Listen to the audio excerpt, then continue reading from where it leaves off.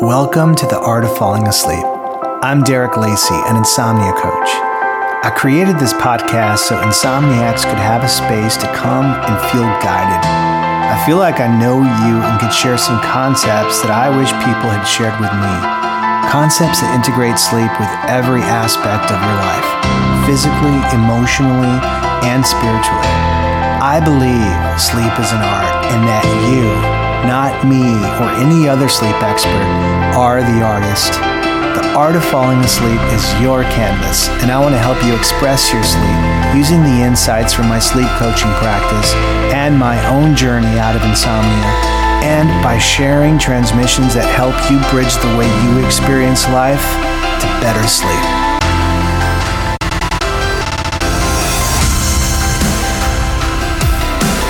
Welcome to episode 8. I couldn't wait to record this episode because after listening back to the last episode, I just, I had this feeling of, this was kind of gung-ho, like motivational and kind of masculine, not in a bad way, but in a way that I just wanted to get back to the delicate nature of falling asleep. And for those of you that may have felt maybe like it wasn't for you, because I was talking about mindset. With insomnia, when you start substituting things in that could be used for other mainstream purposes, there's the money mindset, there's the have a better relationship mindset, how to get really good foam on your cappuccino mindset. I mean, there are a million of these freaking mindsets. So it could feel like you're using a mainstream approach for a very fingerprinted, personalized situation. And even though I think the insomnia reversal mindset that I'm sharing is pretty personalized, it's not the same as other types of mindsets, yet I get how it may not feel nourishing or it could lose its charm. So I wanted to come back and really get back into what you might be experiencing on a subconscious level. In my experience of insomnia, where things really made a difference for me is when I started to get some closure in that gap between what I'm experiencing subconsciously and then what is real. And subconsciously, what's happening over and over and over again is you're going through this continuous process of trying and what feels like failing. And each time you do this, you experience fear and anxiety, which everybody resonates with. But the part that's unnoticed is the shame. And there are several reasons for this. For one, with emotional insomnia, there is likely already a blockage coming from somewhere in your past that's being stored as stuck energy in your sacral chakra. So you may already be resonating in the frequency of shame while not being able to do something that other people are able to do as easily as like walking and talking. So shame is something that happens naturally from comparison. The other day, I was listening to a podcast and the host was introducing his guest who had this like extraordinary biography. He was the first person to fly solo across the Atlantic and also sail solo across the Atlantic. And he'd written a couple of books and just released an album and had a successful business and had an accent from a country that is like by invite only. And he just sounded like a really unbelievable person. And while I was trying to appreciate all that this person had done, all that I could tell myself was that I sucked. And this is me comparing myself to a very unique individual and feeling shame from that. Of course, this person had was born in a different place, had a different upbringing, a different type of education, just a total different fingerprint than me. So if I'm feeling shame from that, what is it like when I'm comparing myself to somebody to everybody, it feels like, who is able to do the thing that's on page 1 of the Human Owner's Manual? I would say that it's probably impossible not to feel shame when you don't sleep as the world around you sleeps effortlessly. And yeah, so many people don't sleep, but you get the sense that most of the people could if they wanted to. There's just a very small percentage of people I've gathered that seem to do everything possible to sleep but still can't. Some people don't sleep because they just don't follow the rules. And you know, I talk to a lot of these people, and after a short conversation, it's like, okay, dude, you got to get the espresso machine out of your bedroom. And sure enough, right? They're like, oh, I'm getting the best sleep ever. So you may have an underlying issue. You may have something somewhere on your timeline that's devastating or intense, and that you may not even be aware of. That's likely the case. You don't know where it comes from. So there's this thing that you understand is your biggest source of resistance, but it's compounded over the years by the shame that you've gathered in the process of trying to sleep and then not being able to. There's this layer of shame that is strictly related to sleep and nothing else. It has nothing to do with your big underlying issue. But the truth is that there is nothing to be shameful about, because if what happened to you, when it happened to you, or if somebody experienced life from the set of eyes that you couldn't help but experience life, their experience of sleep would be no different. This stuff is personal. It would be impossible to compare you going to sleep to anybody else. It would absolutely be impossible. As a matter of fact, I think if you haven't been able to sleep, and somebody should applaud you for that, for what you've gone through and survived and been able to manage, I think it's really impressive. If insomnia is your story, it's very likely that shame is a huge part of that story. But look, shame is a sensitive word. I'm very mindful of the fact that nobody likes to be told that they are experiencing shame. I know it doesn't feel good to somebody to feel like they're being diagnosed with shame. So I'm not doing that. I'm just bringing this up as a concept. This is what I love about concepts, because if you contemplate the idea that you may be experiencing unrealized shame, and it feels better to address that, then it will register with you intuitively, and that this way of thinking and approaching your bedtime routine could only help. And if it doesn't feel good, then this episode never happened. Nothing to see here. But if it feels nourishing, it's like the infomercial. But wait, there's more. If it does feel better, this is a real opportunity to heal. Because when you can address the shame that simply comes at the cost of trying to sleep better, sort of like the cost of doing business, when you can address that shame, that's only there because of something you have yet to identify and can't explain, then you can get to a place where you don't have to fix that big mysterious problem that has always felt like it needed fixing for you to feel complete. So much of my life, I walked around thinking I had to figure something out if I ever wanted to sleep again.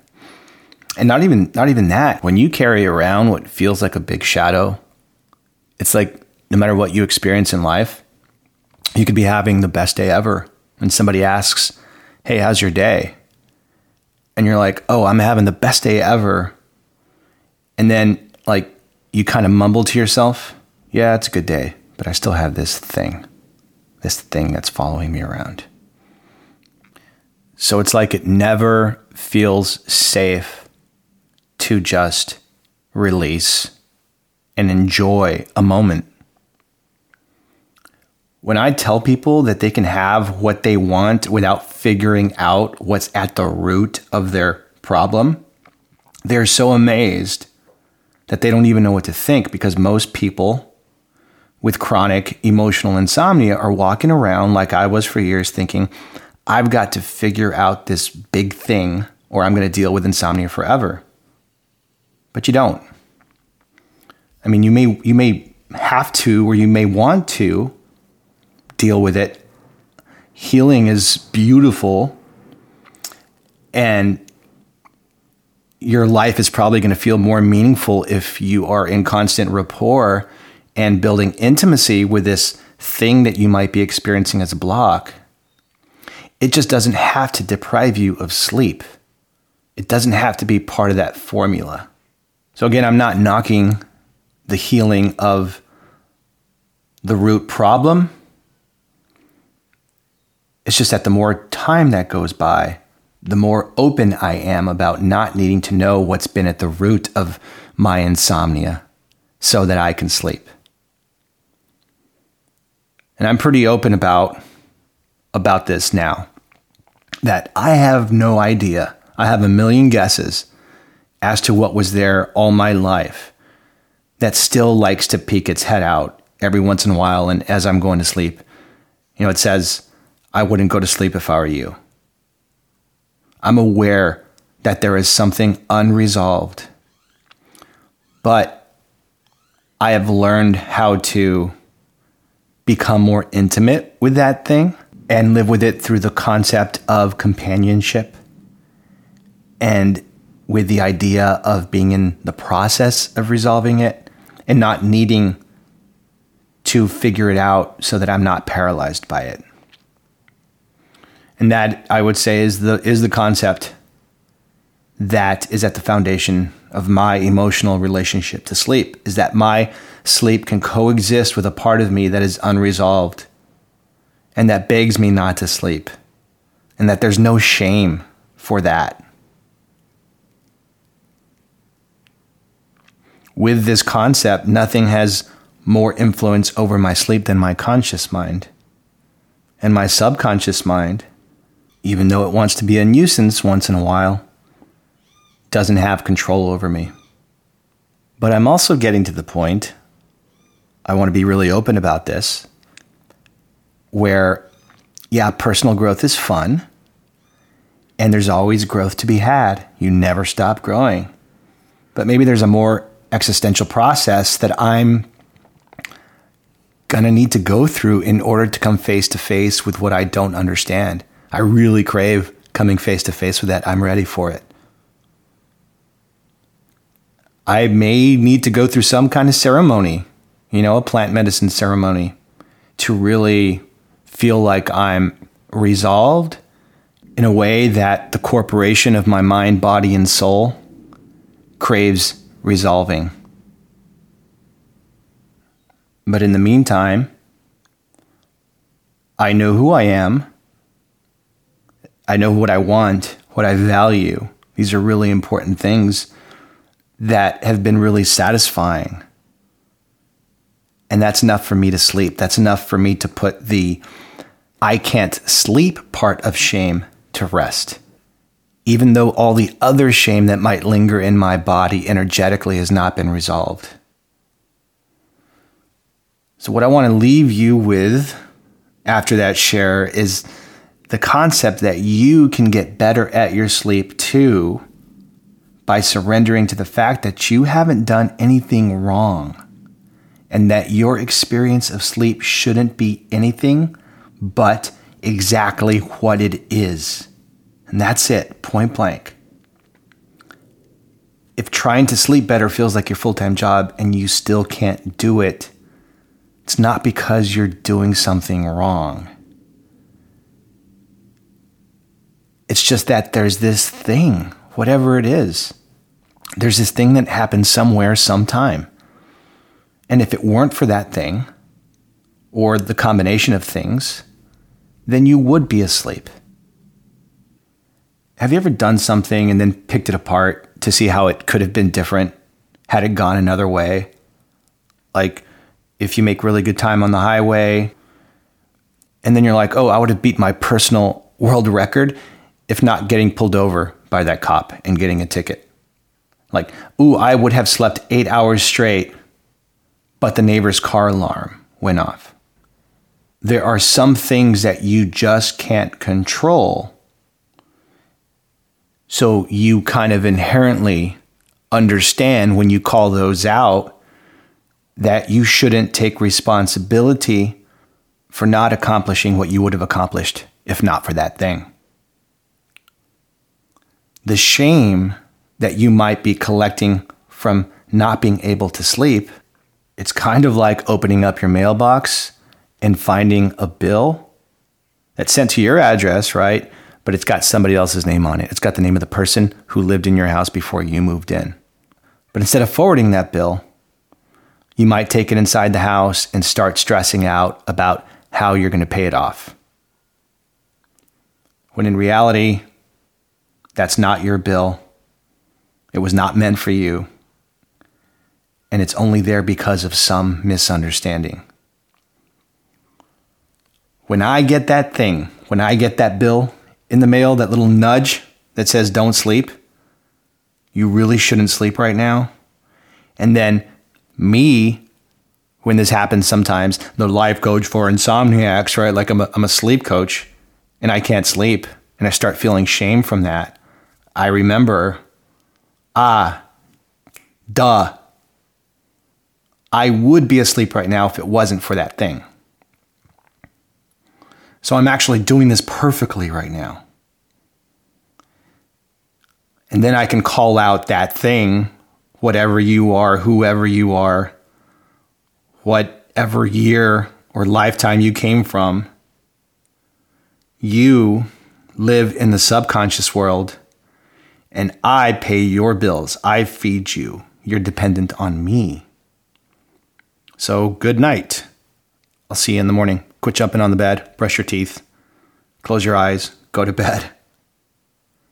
That's the way life works. That's the way the human experience works. There's a hierarchy between the minds. There's the conscious mind and the subconscious mind. And that's why you can sleep despite your big thing. So the concept here is you can still sleep despite whatever may have happened on your timeline. And in the meantime, just understand that if you aren't asleep and you want to be asleep and you're doing everything else correctly, that you would be asleep if not for that thing. So any shame that's hanging out after last call, it doesn't have to be there. And you can exercise it energetically out of your body, find that new frequency. And without realizing it, the next day will come. I hope that happens for you soon and often. And as always, have great sleep.